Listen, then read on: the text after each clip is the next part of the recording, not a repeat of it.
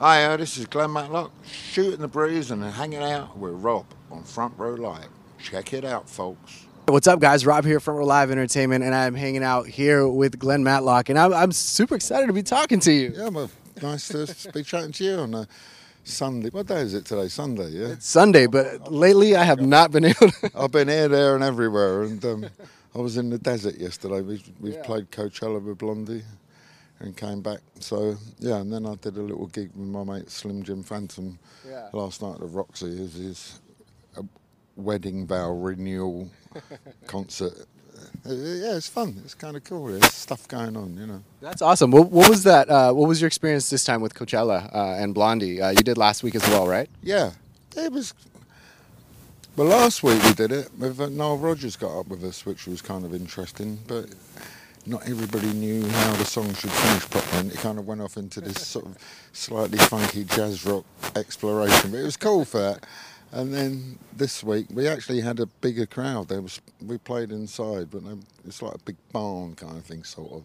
Yeah. And there was all people outside, couldn't get in under the cover. It was cool. It was good. I've really enjoyed playing with Blondie. It's great musicians. They've got a great body of work. Debbie's in great shape, sings great. I mean, sometimes we do a nearly 2-hour show, and she's not 16, and she does it. It's cool. But the band gels pretty well. It's normally a good measure of a band is when you go wrong, you collectively pull it back together.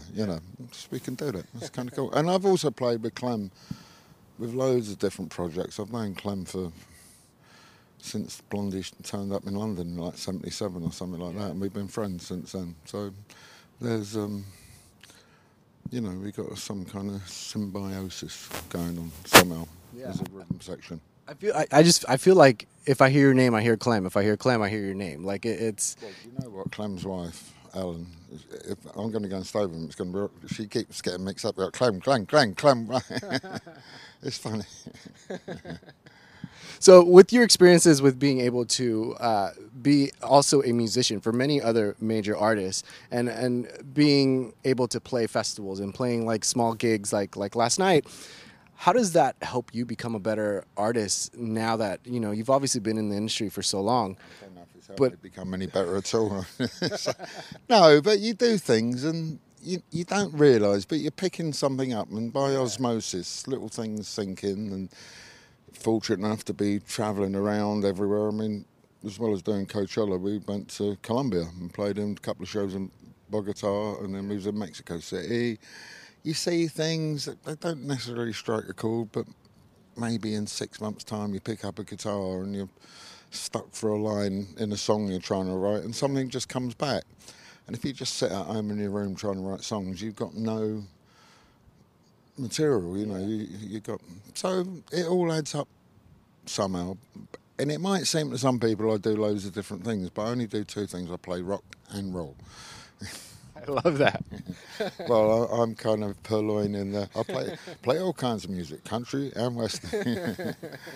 I love that, and right now we're getting ready for the release of the solo album, and so far you've released 4 or 5 tracks off it, and I'm curious, like coming into this, I know it took quite some time to basically like write and record this record.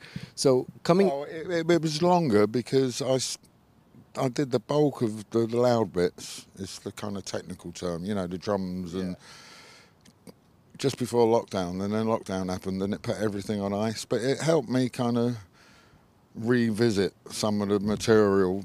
And you record the music, but then you got all the vocals to do. And at home, I've got a little studio, and you haven't got a clock that's kind of ticking away, so you can kind of really hone what you're trying to talk about, really. And some of the stuff on the album in the UK, we've had this Brexit thing and a ridiculous lurch to right-wing politics, which is not only in the UK, but it's not on. And that's personally affecting you. So. It's personally affecting me as a touring musician. Both my sons are musicians, and all my friends, and lots of people in the music industry have lost a lot of work because they don't have immediate access to Europe. I mean, we could travel and work freely in 27 countries, and now we can't. Yeah.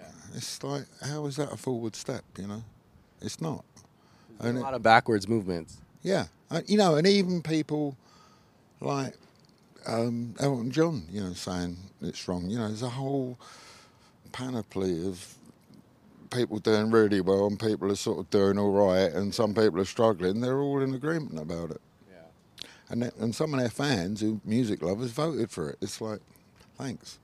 It's tough. It's tough. I mean, there's always that wrong side of the spectrum, but it's like sometimes it's like it's surprising that it's some of your closest friends that will still be against what you're believing in or what's going on around the world. Yeah, but some of the closest friends aren't closest friends anymore.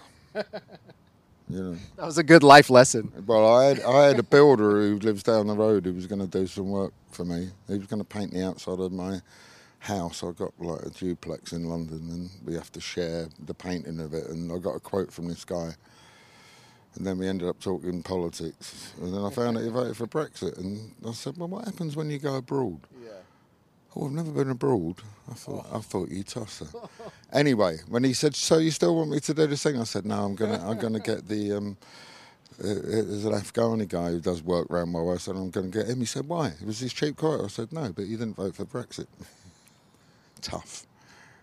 Those very polarizing. Yeah, you know. it really is, and it's more polarizing when it's someone that doesn't understand what it really means, and they're just like, you know, it sounds right. I'm gonna vote for it. Yeah, and yeah, it's polarising, but I think sometimes is it just as polarised with certain kinds of people, you get a tiny bit of small amount of satisfaction in getting a bit of clawback. But, you know, in the whole Trump thing, I mean, I'm not an expert on American politics, although the more I'm here, I find out more about it. But I saw a great little thing. Some girl was talking in her car about Trump and how the best thing about him is that no matter how low you are on the social stratus, he makes you feel you're better than somebody below you. You know, and that's kind of the be all and end all of it. That's not right. Yeah, it's funny, but it's not funny really. It's vile. Yeah. As you were working on this body of work, that's more of a political stance for you. Like, do you? It's not out and out political, but you know, I think it's an abrogation of responsibility to not reflect what's going on about you, and it's not po-faced. You know, it's quite tongue in cheek. Some of the songs, and they're not all like that. But yeah, I think you got to reflect what's going on about you. But when the first single come out, which is very what's the word? Sort of, I don't know, alluding to it. It's actually called Head on a Stick, so it's quite blatant. But I did all the big breakfast shows in England, and it caused quite a stir. One of the things I did for the BBC went viral, but it was mainly because I thought I was on at 8 and I didn't go on at 9:15 in the morning. I was annoyed. What was your writing process this time around? Like, did you feel like you were like in the moment as kind of situations were happening, as experiences were happening for you, or is this something that it's just a mixture of experiences that you've been hearing, feeling, going through, and then you finally felt like it was the right time to start writing about it? It's kind of a little bit of both, really. But leading up to Brexit, you know, there was a whole gestation period of it, and you could see certain things coming. And I'm actually quite a big fan of Pete Seeger, and Trini Lopez had a hit with one of his songs, If I Had a Hammer, and he's hammering out a warning. Some of the songs I started writing back then, I could see things coming. I'm not a brainiac, but I'm not stupid either, you know. And it was a bit frustrating that because I couldn't get the record out then it's taken a while for the music industry, especially for somebody like me, you know, everybody wants to know you for what you did in the past, and then to be taken more seriously as a contemporary artist at my age. So somebody's not really rushing to give me $1 million to get the record out. Write a song now and we'll put it out on Friday and we'll put it out on Monday. It's not like that. It takes a while. And I thought I'd lost my moment, but I was in New York. We had a break from doing the Blondie stuff, and me and Clem got to do a session with Ivan Julian and Richard Lloyd for some TV show they're making about this guy who was brought up on a Bowery. Anyway, we went there and I got asked to do some press stuff for Sirius on the Monday. This is like 2 weeks ago. So I'm going to promote my album Consequences Coming, but I couldn't get a cab to go up 6th Avenue in the morning because there was a whole conniption going on uptown. And what it was Trump going downtown to the court, down 5th Avenue to be arraigned, you know. Yeah. So maybe I did miss the moment, you know. You were right. I guess you were in the right place at the right time. Yeah, it seems like it. We'll see, you know. How do you get in that headspace though, where you feel like you've missed your moment, and then you kind of get that energy again? Like, I feel like for us today, like when we feel like we don't belong or we have that imposter syndrome, it's hard to let go of that and focus on any positivity. But like, how are you able to kind of get out of that and focus on the positive? How do I get out of it? I just kind of do it anyway. I mean, I'm either really clever, really stupid, or just thick-skinned, and that's what I do. You know, I'm a songwriter. If you're a fisherman and you don't go fishing, or if you're a ballet dancer and you don't ballet dance, you're full of shit, right? And so I kind of push myself to do these things. And also, I think being a songwriter, being an artist of some kind of description, is quite therapeutic. I'd like to know what the ratio of musicians who kind of have a way to talk about what's on their mind, how many of them end up on the shrink's couch? Yeah. Maybe it's less because you got an outlet, you know. Or there's a few wacky people around us. Do you feel like when it comes to songwriting, like there's been moments, maybe on this album, where there were certain either lyrics or topics that you wanted to talk about that you didn't feel you could put to paper and let alone release to the world? Not really. No, I'm not that dark. Yeah. But on the other hand, you know, when we was recording it, it's a solo album, but there's a band involved, and the band is like a loose conglomeration of friends who are available, good mates, and got an English guy called Chris Musto who's played with Johnny Thunders, and Nico's played with Neil X, who's played with Zizek Sputnik, and then I was touring with El Slick.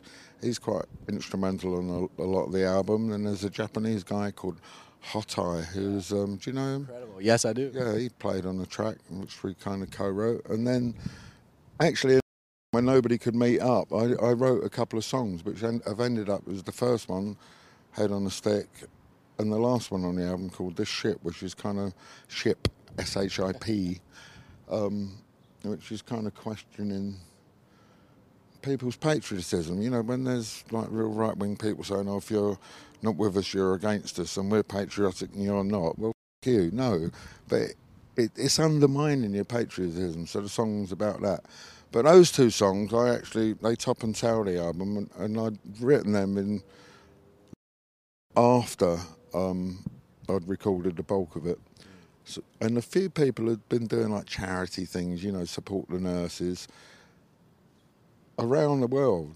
There's something I did with Clam, he played drums on it, and Slick put some guitar on something, and some of the guys from Spandau Ballet sung on it, and nobody met up. They did it all on their little computer studios at home. And then I did another thing.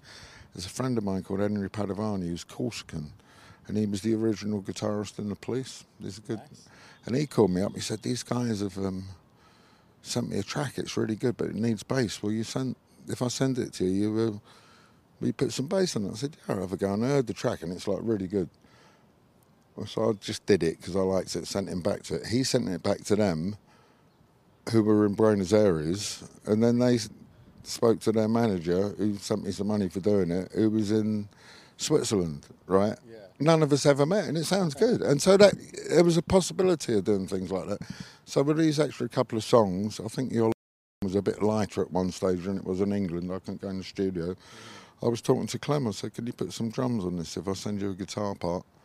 And he did. So he's on a couple of tracks, and then he sent me the files back, and then I could go into a studio a little bit later on, and do a bit more. So, you know, you find a way of working. Yeah, that's kind of cool. The only thing with that is you don't get to take the mickey out of each other so much. You know, you have a laugh in the studio, but sometimes through having a laugh, or when the song goes off in a different direction, it's kind of. It can be creative, not always. Yeah. Sometimes it's just an excuse to drink more beer. Take another shot. Yeah. When it comes to producing, because this is also self-produced as well, right? How do you step away from it? Was also mixed by a guy. My last album, Good to Go, which I did about 5 or 6 years ago.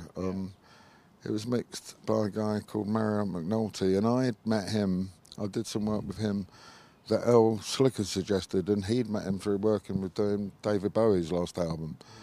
So you send him a bunch of stuff, and then there's like spurious things, and he'll get rid of that and then make more of. So although it's self-produced, it's also kind of been overseen quite well, I think. I think it's quite a good sounding record, really. Would you say that there's a song on this album that you felt like the most challenged with? And not necessarily because the whole situation, but just like either putting vocals on it or putting instrumentation to it?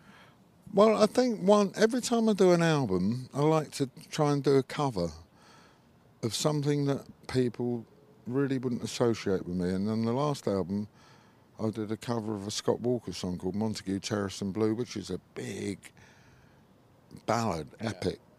But that's no reason to not do it. And, he's got like a 76-piece string orchestra on it. But I've got Earl Slick with his Ebo on it, But nobody would expect me to do a Scott Walker song. And it came off quite well. And it's even features on that album Slim Jim Phantom playing timpani, right? So that's kind of cool. On this album, I had a go at, and I think it's come out pretty well, Constant Craving by K.D. Lang, which is kind of cool. But if you do a song, there's no point copying it. You might as well do a version of it. I remember I was in the studio. In fact, the guy who plays bass on that album, I play on the new album, or most of it, is Norman Watroy from the Blockheads. Mm-hmm. And when they were doing it, it was a bit straight. And I said to Chris, who was drumming on it, I said, kind of lay into it a bit more. And he said, like what? I said, well, like the Stones doing Harlem Shuffle. And then kind of Norman picked up on that. And then El did some guitar on it. And it's kind of a cross between the Stones doing Harlem Shuffle loosely, El sort of playing Ashes to Ashes kind of guitar picking, than me having a go at K.D. Lang's song, which I didn't realise it is a big sort of lesbian gay anthem.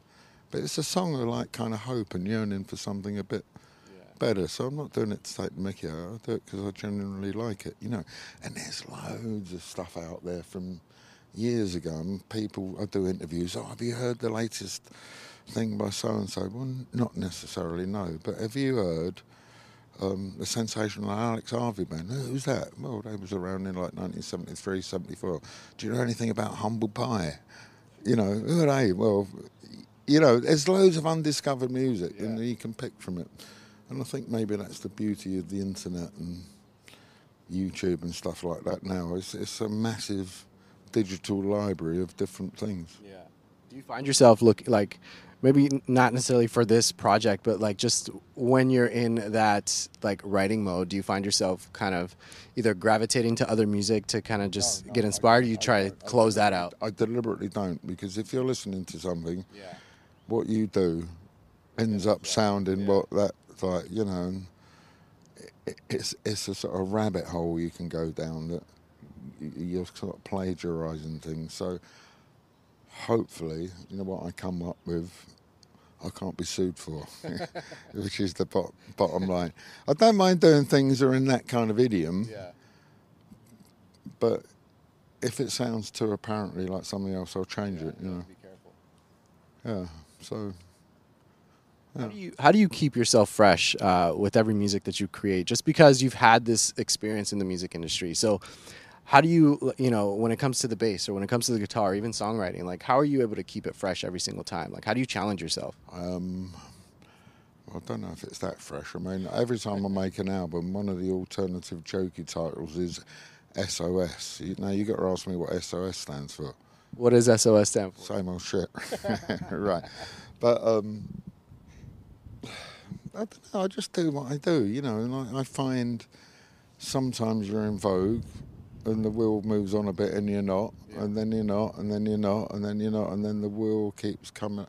Do you know, it's quite a good analogy. When my kid was younger, I took him on, there's this thing in London called the London Eye, and it's a big wheel, and they got these little capsules that go round on the South Bank and you can see right over London. But it's quite high. And when you take when you get on it, you know, it's round. The thing's going like that, and you feel you're really moving. Then you feel you stopped. And you think, why have you stopped? And you look down. It's a little scary. Well, you're only halfway up. So you're going up again. And like, some people's careers are a bit like that. It's like, you know, they're moving and they come to the... And then you're off again. And when you come down the other side, it looks like you're going quite fast, but that's when you're happening. So I feel I'm in that bit at the moment.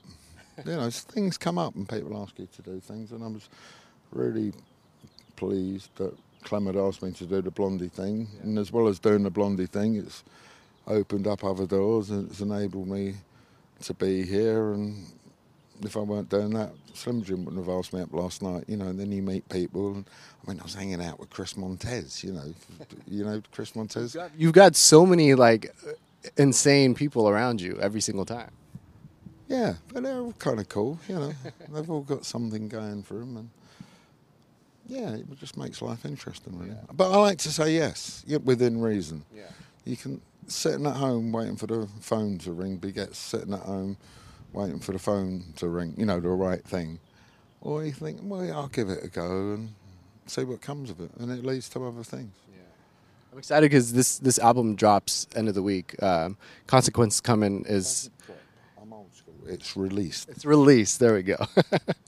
To me, if you dropped a record, we're gonna toss it. 78, it'd break, you know. If you're on a soccer team, if you're dropped, it means you're not playing next week. Very true. We have to change the vocabulary in this. So it's good enough, people. So the album is released on the 28th, and you have a show on the 29th at the Roxy, and with some amazing special guests and friends that are going to be joining you. What are you looking forward to on this show? And like, do you see yourself playing this entire album as a whole, or do you see yourself playing a mixture of things that you've been a part of throughout your career? I think I'll play a mixture of stuff. I don't want to ram stuff down people's throats, although some of it's good. But you know, I mean, some of it. Well, it's all pretty good. But it's, you know, if you hear something new for the first time or new to your ears, it's a bit of a barrage. And I also know if I'd gone to see David Bowie, which sadly we can't anymore, and he hadn't played Heroes, I would have gone home disappointed. So I know there's a couple of songs that people expect of me.